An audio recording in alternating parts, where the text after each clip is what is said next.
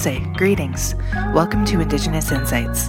I'm your host, Gladys Rowe, and I'm so grateful you are here. Each episode, I sit in conversation with Indigenous evaluation practitioners, leaders, researchers, and scholars who are working in, thinking about, and supporting Indigenous evaluation to share the learning they've experienced along the way. My hope is that these episodes allow you to reflect on how to design, implement, learn from, and support evaluation by, with, and for Indigenous families, communities, organizations, and nations. Join me and my guests as we open up our evaluation bundles to share what we've gathered in our journeys and bring them together into this space.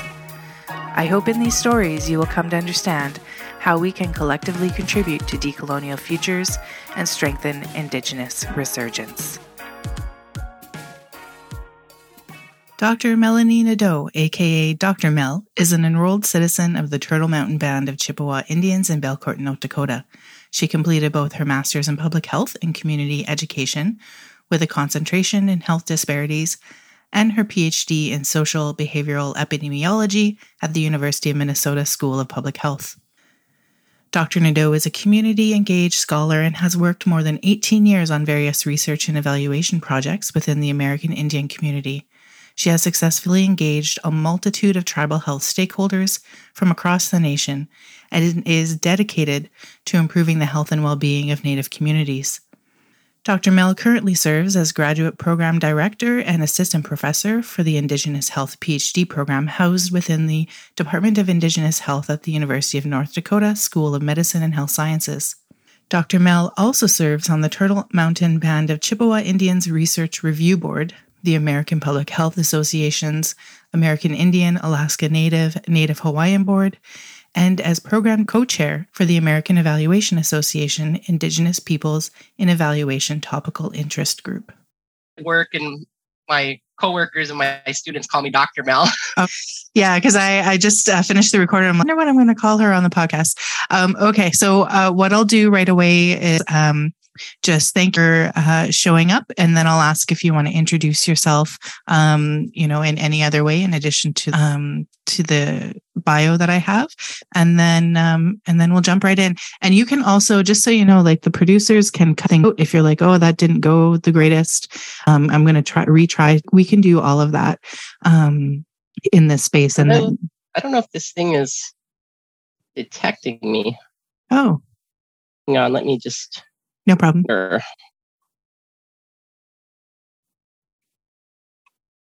I believe it's burning. Okay, it is. Okay, let me back up.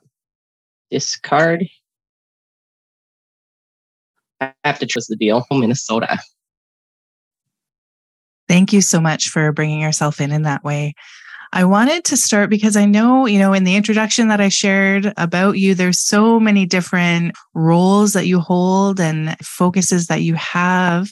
And I know that this has been kind of a journey that you've taken over a couple of decades anyway.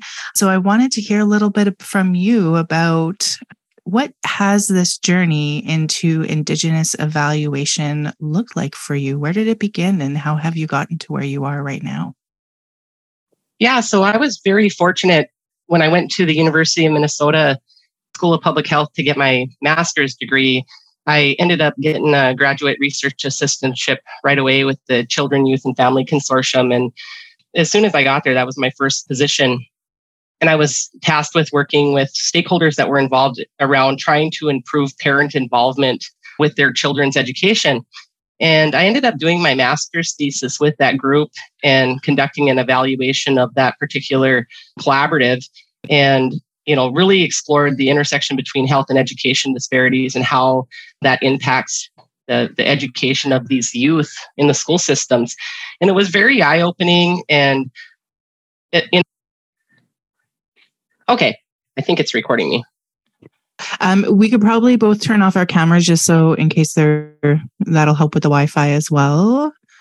And I feel like I want thing up so that it's kind of, I don't know, I don't know where like the mics are at. Oh, that was the other one I wanted to talk to you about. So there's All right. Welcome, Dr. Mel. I'm so excited to share the space with you today and to jump both feet in to this conversation that we've been waiting a while for. Before we get into, some of the questions that I have prepared for you, I wanted to see, is there an introduction to yourself that you wanted to share to this space before we formally begin? Yes, thank you. Thank you so much for having me. I'm really excited to some time with you today. And Melanie, Nadeau, Indigenous, Jawani Gijigoi Kwe, Makwa Ndudum, Mikana Waju Indujabar, Alvarado, Minnesota, Inda. So my name is Melanie Nadeau. My spirit is known as Southern Sky Bear Clan, and Turtle Mountain is where I come from. Turtle Mountain Band of Chippewa Indians, and I live and dwell in Alvarado. Master's program, I did take an evaluation class and working on my master's in public health and community health education with a concentration in health disparities, and really getting trained to be a research method at the core of that. The evaluation for me, when I very first started my journey, I was really trying to figure out from research. And that was one of the things that intrigued me about evaluation. And I realized, very early on that it was a different process and a different way of doing the work. The next semester, I ended up getting another GRA with the American Indian Community Tobacco Projects, and ended up conducting the evaluation for that. One of their initiatives, there was a couple of underneath that, the American Indian Community Tobacco Survey, where I really started learning how to write surveys, how to make sure that they were culturally appropriate, looking at the harmful of commercial tobacco, but then also honoring the medicine, the traditional tobacco that for the people. And how do we write that into a survey? And because there was so much good about the traditional medicine, actually. And so started really ground the work culturally so that it was digestible to the community, important to them, and coming from their perspective. And the initiative that was underneath those was Circles of Tobacco Wisdom. And Circles of Tobacco Wisdom was that would come together monthly. They would have talking circles and prayer circles. They'd open up with smut, the feather, and take turn. In the circle, no one was above and the other was equal. And I was tasked with the evaluation of these gatherings with these elders. And there was 4 cohorts of elders that I worked with.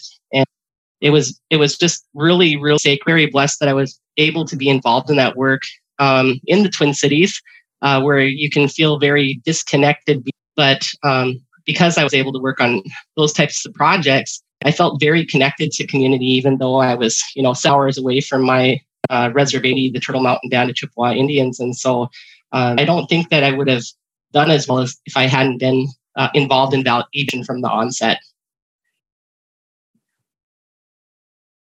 Those are some wonderful examples, and think of the experience that initially, sparked your and really moved you forward from your master's program there. Wondering if you could share with me. I love the example you shared with the 4 cohorts of elders. What were some of the mechanisms that you used when you were gathering, the information to evaluate that work? Yeah, so it's so interesting because I didn't, if I'm going to be honest about it, it's like I didn't know what I was doing. And they said of evaluating this, I was a graduate research assistant. I didn't have, experience really doing that. And I had taken a class, but I didn't really grab me at my core. And I think looking back at it now, it's because evaluation wasn't presented in a way that made sense to me.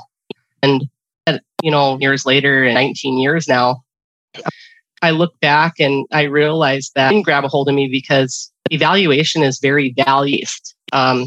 And if you're working within somebody else's framework, the results. And I just stood in that moment And it just struck me. It's like, because that's not in alignment with our values. There's this underlying piece, value that if you ask somebody for something, that you should be willing to give. And you may be asked to serve in a different capacity than, what you're doing, because you're viewed as a resource, your gifts are honored, and, the people that you work with might ask you to do X, Y, or Z, and it might not be in direct alignment with the initiative that you're doing. And I think that's a piece of the work that is unique, but also that I really appreciate. And so that really stuck with me. And I thought, the first people that I'm always going to think about, whether I'm doing research or evaluation, are the people that this information is coming from. And they're always going to be a priority, and they're always going to take the front seat when it comes to getting back the results. And I have another example that I'll share with you on that as we kind of go down my journey. But then the other things, working with the elders, I let them define things. So, they bought t-shirts. We had money in our grant back the results. And I just stood in that moment and, it just struck me. It's like, because that's not in alignment with our values. There's this underlying value that if you ask somebody for something, that you should be willing to give. And you may be asked to serve in a different capacity than, what you're doing, because you're viewed as a resource, your gifts are honored, and, the people that you work with might ask you to do X, Y, or Z, and then be in direct alignment with the initiative that you're doing. And I think that's a piece of the work that is unique, but also that really stuck with me. And I thought, the first people that I'm always going to think in research or evaluation are this information's coming from, and they're always a priority. Always going to take the front seat when it comes getting back the risk. And that other example that I'll share with you on that as we but then the elders, I let them define things. They bought t-shirts. We had money in our grant. He leads everything that I do, even for my research. And I love being a methodologist because I bring my toolbox and I say, here's some ideas. What do you think? And, if they want me to make a decision, then if they ask me to, then I will. Otherwise, I give them the space to do that. And so on the brochures, they included, and they all came out different, and they were all so beautiful. And two of the cohorts actually brought in their grandson or granddaughter to put the art. And so they actually honored their grandchildren and put their art on their brochures. And so a lot of really neat things happened with that project. They learned how to, grow traditional tobacco, and they all started their seeds. And it was really interesting at the end of that whole thing. We worked our way all the way up to the policy level, policy considerations. And once they found out how the tobacco industry manipulated them, manipulated our people, the elders were really offended. And we actually had a few elders that quit smoking, even though they had smoked all of their life. Just knowing that they were being targeted and manipulated by the tobacco industry totally changed their perception. And they actually started going into schools and going to the Capitol. Leads everything. I love being a methodologist because I bring my toolbox and I say, hey, this is some ideas. What do you think? And, if they want me to make a decision, then if they ask me to, then I will. Otherwise, I give them the to do that. And so the brochures, they included, they all came out different, and they were also, and two of the actually brought in, grandson or granddaughter to put the art. And so they actually honored their grandchildren, their art.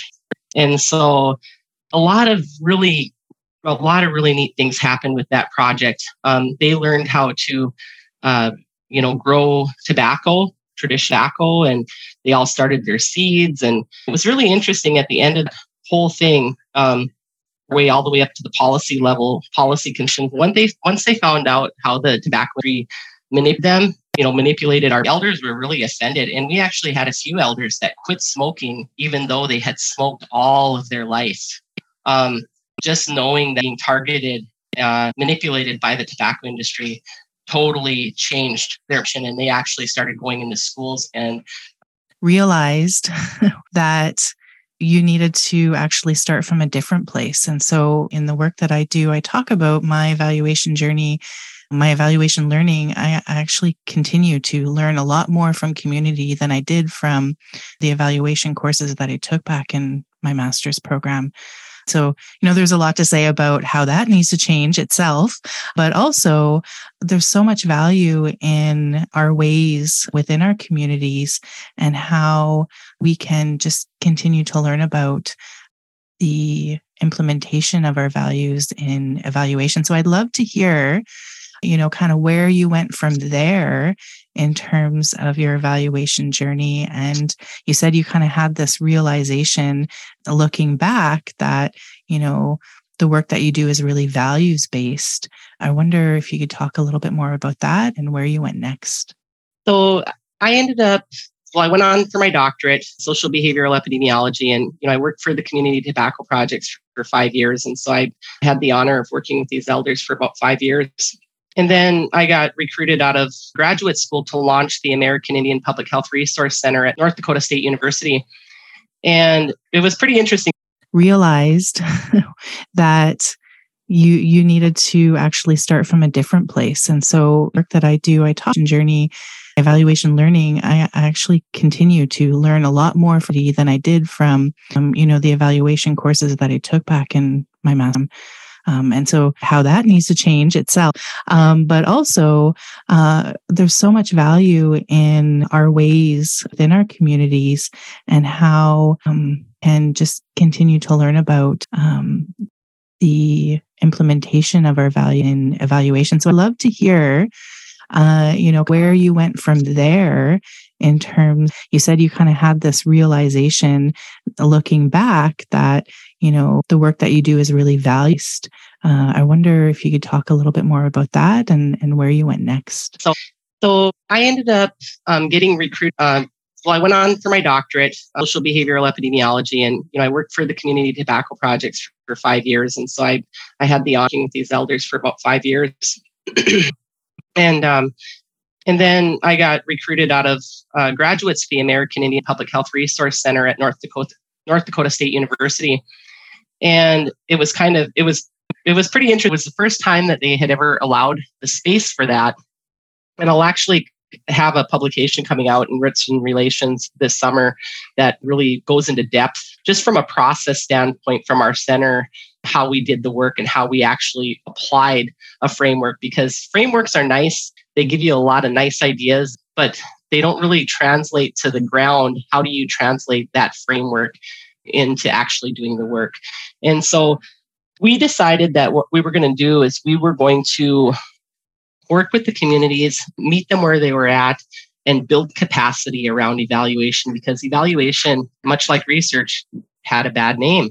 And we needed to work to destigmatize that process. And there had been things that had been done before that communities were like, oh, great, we got to do evaluation. And it's just like, and the way that it was being done was so, I would just say that it was very limiting. It was limiting the process. And I feel very comfortable working on the front line. I feel very comfortable not knowing the answers. And I feel very comfortable being innovative and allowing space for creativity. And I feel like a lot of, in the event, it was the first time that they had ever allowed the space for that. Have a publication relations this summer that really goes in depth, just from a process standpoint from our center, how we did the work and how we actually applied a framework. Frameworks are nice. They give you a lot of nice ideas, and but they don't really translate to the ground. How do you translate that framework into actually doing the work? We decided that what we were going to do is we were going to work with the communities, meet them where they and build capacity around evaluation, because evaluation, much like research, had a bad name. And we needed to work to destigmatize that process, and been things that had been done before that communities are like, oh, great, we got to do evaluation. And it's just like, and the way that it was being done was so, say that it was very limiting. It was limiting the process. And it was, I feel very comfortable not knowing the answers. And I feel very comfortable being innovative and allowing space for creativity. And I feel like a lot of, in the event, that's a win. And that's innovation. And that's something that we can work with. That really resonated with the tribes. We worked with 10 of the 11 tribes in Minnesota, and that, stood out to them. And then we went into this activity where, they had to introduce themselves. We did an icebreaker, and we said, okay, you're going to sit down, you're going to draw out who you are. You don't have to be an artist, draw whatever is important to you. And then we're going to pick up your card. We're going to scramble them in the front of the room and then call you up, and you pick a card, but you can't read your own card. But if you read your own card, you have to put it back and select a different one. And then that's a win. And that's innovation. And that's something that can be worked with. And,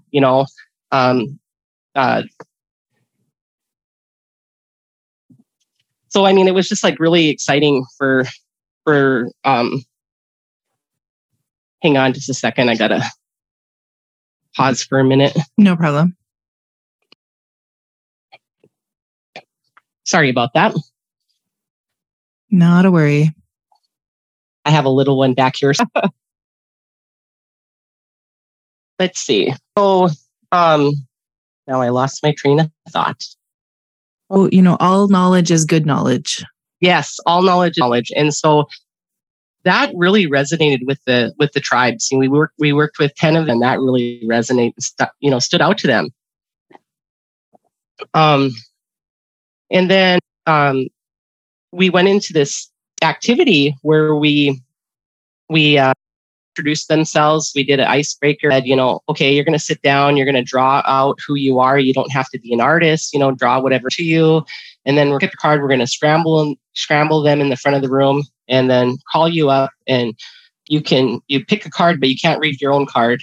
If you read your own card, you put it back and select a different one. And then, maybe there was the word love, and love was always present. It was always there. But love, trust, bravery, and they would write out all of these values that were important to them. And then we'd say, okay, now define that within the context of your work. So they would go, they go through and they say, okay, like, how do I describe this word within the context of my work? And they wrote it all out, and, but it just really got them grounded into their theoretical framework, their worldview. And so they got to start from a place that was important to them. Then we went on and we did this process of reverse logic modeling. And so we had a big sticky wall, and it just literally covered the whole wall. And we had all these different sticky notes and facilitated the conversation. And I guess that's another thing that was different with our evaluation, is that we did it as a team. And the communities really liked that. So it wasn't just one person coming out saying, well, I'm here to evaluate, give me your information and I'll come up with something. It was really a process right from the beginning. And so, we did this reverse logic modeling process with them, and we said, okay, start what I should say. It didn't start right from the beginning of the project. It started, because they had like 2 years with the mainstream evaluation, but it wasn't working out. And, maybe there was the word love, and love was always present. It was always there. But love, trust, bravery, and they would write out all of these values important to them. And then we'd say, okay, that within the context of your work.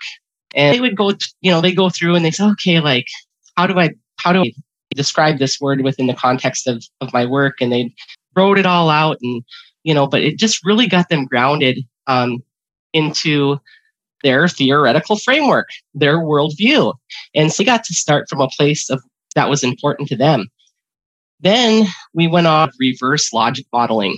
And so we had a big sticky wall, and it just literally covered the whole wall. And we had all these different sticky notes and facilitated the conversation. And I guess that's another thing that was different with evaluation, is that we did it as a team. And the communities really that. So it wasn't one person, give me your information and I'll come up with something. It was really a process right from the beginning. And so, we did this reverse logic modeling process with them, and we said, okay, start I should say it didn't start right from the beginning of the project. It started, because they had like 2 years with the mainstream evaluation, but it wasn't working around programming to get our initiatives funded in a way that makes sense for us. And so, we fleshed out all of their work, and then we compared it to the state work plans, and we realized that over 50% of the activities that these programs were doing were not being reported on the state tool because the tool was from the state perspective and it wasn't allowing space. It was actually stifling their reporting process, and it wasn't allowing the space from a cultural based view to share their successes. Wow, what a journey. And I cannot wait for that article to come out in Roots and Relations to be able to share that everywhere. It sounds like it was quite an experience for you and your team to be able to support communities in that way. One of the things that you touched on there was about a lot of the things about why Indigenous evaluation is important. And I wondered if I could just kind of probe a little bit to ask you to make some of those connections explicit. So for you, why is Indigenous evaluation important for us in our communities? For me, as a methodologist around programming to get our initiatives funded in a way that makes sense for us. And so, about all of their work, and then we compared it to the state work plans, and we realized that over 50% of the activities that these programs were doing were not being reported on the state tool because the tool was from the state perspective and it wasn't allowing space, actually stifling their reporting process, and it wasn't allowing the space from a cultural base to share their successes. Wow, what a journey. And I cannot wait for that article to come out in Roots and Relations to be able, it sounds like it's quite an experience for you and your team to be able to support communities in that way. The things that you touched on there was about a lot of the things about why Indigenous evaluation is important. And I wondered if I could just kind of probe. So for you, why is Indigenous evaluation important for us in our communities? For me as a methodologist, our evaluation is just an underutilized tool. It's misunderstood. And I feel like it's an opportunity that we can really build capacity with in a way that makes sense for our communities. And we can actually advance the health and well-being of our communities using this tool. When we were working out with the Minnesota tribes, all of them would say, how do we measure community-wide impact? We want to look at things. We don't want to look at, Joe smoking or, diabetes. I think they were working on diabetes, nutrition, education, and then tobacco projects. But it's like, we don't want to look at these individual, we want to look at the collective. We want to see how this is impacting our community as a whole. And so being a methodologist and a researcher, I'm like, you can do that. You can actually apply a research methodology to your evaluation implementation and measure community-wide impact. And that is something that they wanted to do. And so, one of my publications that I recently come out with, I just said that, the more that we can identify opportunities to build protective factor rich environments and invest in that, yes, investing at the community-wide level is expensive.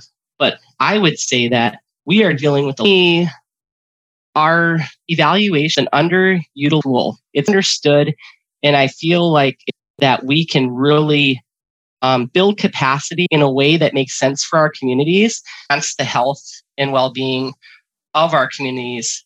We're working out with the Minnesota tribes. All of them would say, measure community-wide impact. We want to look at things. We don't want Joe smoking or, diabetes. I think they were working on diabetes, nutrition, education, and then tobacco projects. We don't want to look at these individual, we want to look at the collective. we want to see how this is impacting as a whole. And so being a methodologist in a research and implementation and measure community-wide impact, that is something that, one of my publications that I come out with, I just said that the more that we can identify opportunities to build protective factor rich environments and invest in that, invest by level is excessive. But I would, because we know, like for our youth, we know that, sexual health leads to cancer over the lifespan. Well, sexual health indicators, we know that diet, physical activity, nutrition-related indicators lead to cancer over the lifespan. We also know that substance use-related behavior leads to cancer over the lifespan. What we don't know is what is the risk and protective factor for those cancer-related indicators for our youth. And that's my main research that I work on. I'm currently working with my community, and I'm just now working with my community to build capacity to do this work. And I have an individual that works for me, a doctor that works for me, that's in Turtle Mountain, and he's currently scheduling key informant interviews and focus groups. And I worked with the community to figure out the process, like how they wanted the focus groups done, who they wanted interviewed, what they want done, and to build this tool and to explore what are these risk and protective factors that are present within Turtle Mountain. And eventually we're going to create this tool, we're going to validate this tool, and then we're going to administer this tool to the youth. So, at one time, back to my younger self, I never would have thought that, because I've always wanted to work with the youth ever since I started. In fact, because we know, that, sexual health leads to cancer over the lifespan. We know that, sexual health indicators, we know that diet, physical activity, nutrition-related indicators lead to cancer over the lifespan. We also know that substance use-related behavior leads to cancer over the lifespan. What we don't know is what is the risk and protective for those cancer-related for our youth. That's my main research that I work on. I'm currently working with my community, just now working with my community to build capacity to do this work. And I have an individual that works for me, a doctor that works for me, that's in Mountain, and he's currently scheduling key informant interviews and focus groups.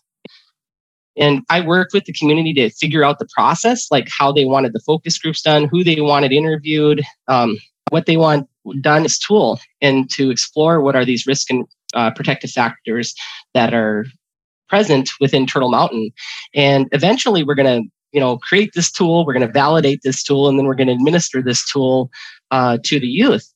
And so, at one time, back to my younger self, I never would have thought that, because I've always, ever since I started, in fact, but I said they're going to have the final say. So I brought them my ideas, and they're like, well, no, we want you to approach it this way, that way. They adjusted my questions, and then they said, we want you to actually interview the youth, and we want you to interview adults, but we want you to have focus groups with behavioral health specialists. We want you to have focus groups with like principals and things like that in the school systems, administration. We want you to have a focus group with the teachers, and then we want you to have a focus group with the cultural knowledge bearers. And so they totally flipped my design right on its, and I welcomed it. I was happy. I was like, this is great, and they just felt like the touchy subject would not be good for the youth to be in focus groups together, and that they would need to have their private space to do those things. So coming back, to impact, I think that evaluation can definitely measure impact at various levels. But, the point that I wanted to make is that there's so much in the literature that we can use to our advantage to say, hey, we know X leads to Y or Y leads to Z, but we don't know what, X to Y is, but we know what Y to Z is. And so we can use that in framing our initiatives. And, when I was younger, I would say, oh, geez, there's no way that I could. But I said, they're going to have the final say. So I brought them my ideas, and they're like, well, no, we want you to approach it this way, that way. They adjusted my questions. And then they said, we want you to actually interview the youth, and we want you to interview adults, but we want you to have focus groups with behavioral health stuff. We want you to have focus like polls and things like that in the school system, administration. We want you to have a focus group. We want you to have a focus group with the cultural knowledge bearers. And so I'm right on its, like, this is great, but they just felt like the touchy subject would not be good for the youth to be in focus groups together, and that, they would need to have their, so coming, to impact, I think that evaluation can definitely measure impact at various levels. But, the point that I wanted, there's so much in the literature that we can use to our advantage to say, hey, we know X leads to Y, or Y leads to Z. We don't know what, X to Y is, but we know what Y to Z is. And so we can use that in framing our initiatives. And, when I was younger, I would say, oh, geez, there's no way that I could. This conversation, because the examples that you've been giving really illustrate that, who is doing this work matters. It matters at the research level. It matters at intervention design. It matters at tool development. It matters at evaluation. It matters in funding spaces. So who is doing this work matters, because the way that we see the world and tell the stories of the world is different. And it goes back to kind of the connection that you made to listening to your gut at the beginning when you were, a graduate research assistant working in those community circles. Like, what does our gut tell us? Our gut is connected to our worldview and our values. I sound really excited because I am excited. I'm like, oh, you just have this thread that has gone through all of the conversation that I just wanted to honor. So thank you for drawing that out. Yes. And I would even go as far as to say that, there's two other things that I'd like to touch on specifically, but even when it comes to the translation of the information out to community, that step is so very important as well. And I'm working with an individual, that I mentor other Native scholars on how to publish their this conversation, because the examples that you've been giving really illustrate that, work matters. It matters at the research level. It matters at intervention design. It matters at tools, at evaluation. It matters in funding space. So who is doing this work? Because the way that we see the world and tell the stories of the world is different. And it goes back to kind of the connection that you made to listening to your gut at the beginning when, a graduate research assistant working in those community circles. Like, what does our gut tell us? Our gut is connected to our world, our values. I sound really excited because you just have this thread that has gone through all of the conversation that I just wanted to honor. Thank you for that out. And go as far as to say that there's two other things that I'd like to touch on specifically, but even to the translation of the information out to community, that's very important as well. And I'm working with an individual, that I mentor other Native scholars on how to publish their. Just wanted me to frame it within the 7 teachings. Oh, I said, wow, that's really cool. Hey, why don't we pull your data and reframe it in a cultural perspective, in a cultural framework? So now I'm moving into the space of actually reframing the translations of findings from a cultural view that makes sense from the community perspective. And then she's so excited. She's like, oh my gosh, I'm so excited for this. And I said, okay, now these values, you need to define them within the context of your work. So now it's kind of the back end process, right? Normally you do that in the beginning, but then if you're going to do that for results, then you do that on the backside, and you frame it within that to translate it back out so that it makes sense within the context of the work that's being done. Another thing that's really been fun is I teach Indigenous evaluation frameworks, and I have students that come in and I teach them how to relate tribal processes, tribal teachings and processes with evaluation process. Or, we ran a data science academy. Can you align tribal process with the data science cycle? And, I have this student that's really good at it. I'm like, you're going to be a theorist. I already see it. That's what you're going to do. And she said, okay, you wanted me to. Oh, I said, wow, that's really cool. Hey, why don't we pull your data and cultural perspective in a cultural framework? So reframing the translations of findings from a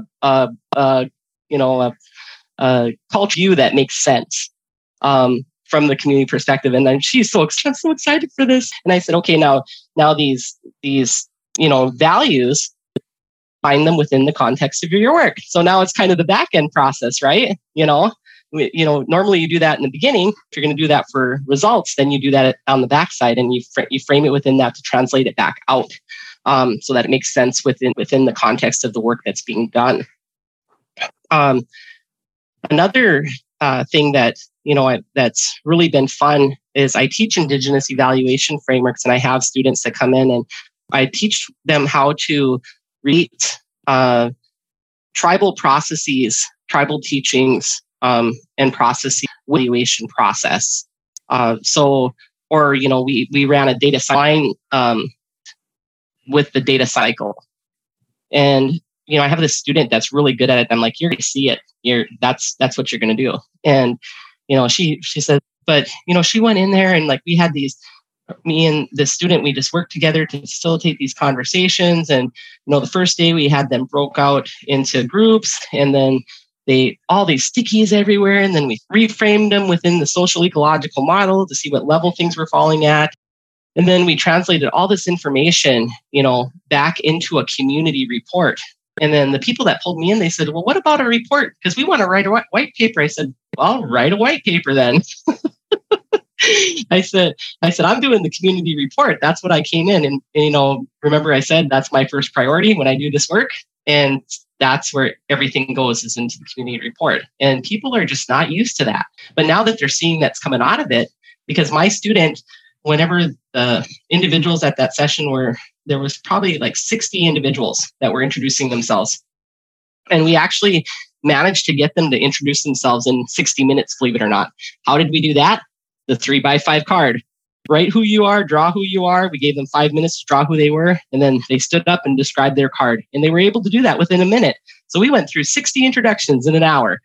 And then when they were introducing herself, she was sitting there, and she created a word cloud. And the biggest thing in that word cloud that rose to the top was family. But, she went in there and we just worked together to these conversations, broke out into groups, and then all these stickies everywhere. And then we reframed them within the social ecological model to see what level things were falling at. And then we translated all this information back into a community report. And then the people that pulled me, well, what about a report? Because we want to write a white paper. I said, well, write a white paper. I said, I'm doing the community report. That's what I came in. And remember I said, that's my first priority when I do this work. And that's the thing goes, is into the community report. And people are just not used to, they're not used to, but now that they're seeing that's coming out of it, my student, whenever the individuals at that session that were introducing themselves, and we actually managed to get them to introduce themselves in 60 minutes, believe it or not. How did we do that?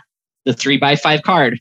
Write who you are. We gave them 5 minutes to draw who they were, and then they stood up and described their card. And they were able to do that within a minute. So, and then when they were sitting there, and she created a word cloud. Biggest thing in that word cloud that rose to the top was family. And, so yeah, I have a lot of fun with the work I do, bringing these methods that are rooted in Indigenous evaluation and actually applying them across the continuum. And it's been very effective.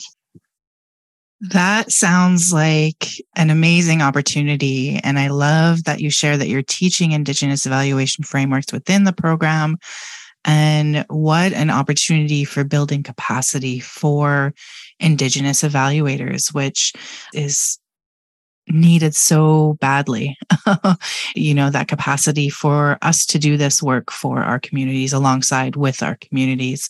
When you think about the field of Indigenous evaluation and, new evaluators, emerging evaluators, what else is needed to support or strengthen this field based on your experiences and observations?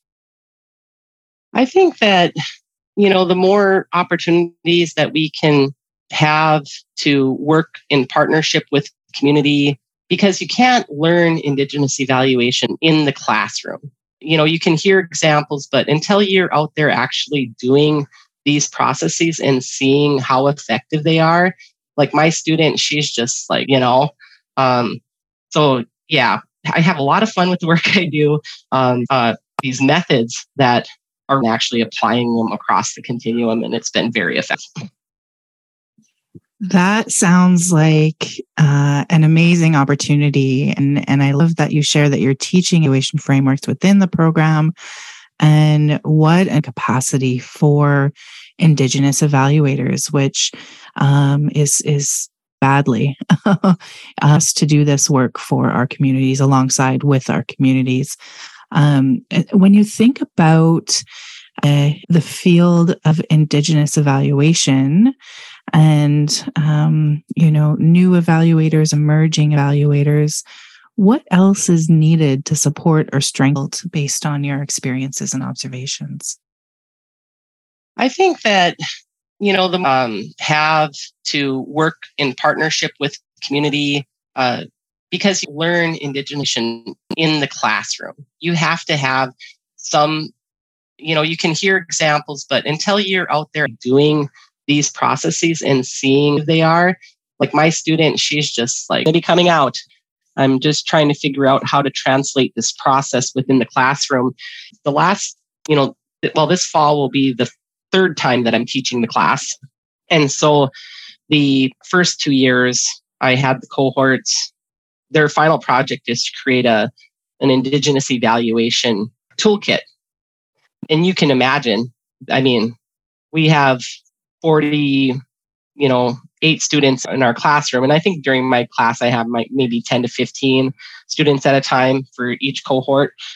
But, they represent people from across Turtle Island. So having a toolkit that brings up these general things and considerations that apply to us all.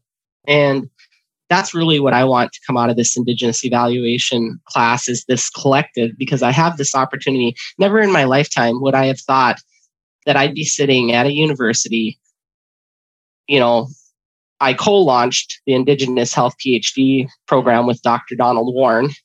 And now, he's moved on to Hopkins, and I'm sitting here with this program, and I'm just like, I never thought I'd be in this space, in this place of teaching majority Native doctoral students. And I feel so very privileged and honored to be in this space. I'm just trying to figure out how to translate this process within the classroom. This fall will be the third time that I'm teaching the class. So the first 2 years, I had the cohorts.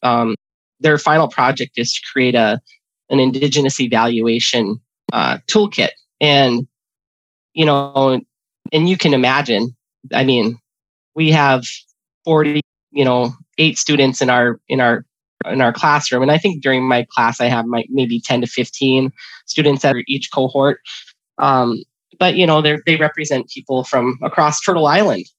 So having a toolkit that brings up these general things and considerations that apply. And that's really what I want to come out of this Indigenous evaluation class, is this collective, because I have this opportunity. Never time would I have thought that I'd be sitting at a university. I co-launched the Indigenous Health PhD program with Dr. Donald. And, he's moved on to Hopkins, and I'm sitting here with program space in this place of teaching majority Native doctoral students. And I feel so very privileged and honored to be in a poem. They'll share a fun fact or something that made them smile this week. And so they have all of these resiliency tactics that they just ground themselves in a good place before they get to the work. And we've allowed that space for them to do that. And so I just feel very fortunate and really want to tap into the collective knowledge, because I'm learning, being in their presence, just as much, if not more, than they're learning being in my presence. And I want to tap into that collective knowledge and try to bring it to Indigenous people across Turtle Island in the form of an Indigenous evaluation toolkit that really taps broadly on those considerations around ethical considerations, around the importance of positionality and knowing where you come from and how that impacts the process of the people that you're working with and owning that, so the future looks bright for sure. It certainly does look bright. What an inspirational space. And I have to say, as someone who just finished a PhD a couple and a half years ago, to say that they're feeling like they're healing in that journey. Wow. I cannot wait to read and to learn from this amazing collective of PhD students from your program. Yeah, and they're really amazing. They'll a poem, they'll share a fun fact or something that made them see tactics that they just ground them for to get to the work. And we've allowed that space for them to do that. And so I just feel very fortunate and really want to tap into the collective knowledge because since, just as much, if not more, than they're learning being in my presence. And I want to tap into that collective knowledge and try to bring it to Indigenous people across the island in the form of an Indigenous evaluation toolkit that really taps broadly on those considerations around ethical considerations, around the importance of position, where you come from and how that impacts the process of the people that you're working with and owning that, so I'm excited. The future looks bright for sure.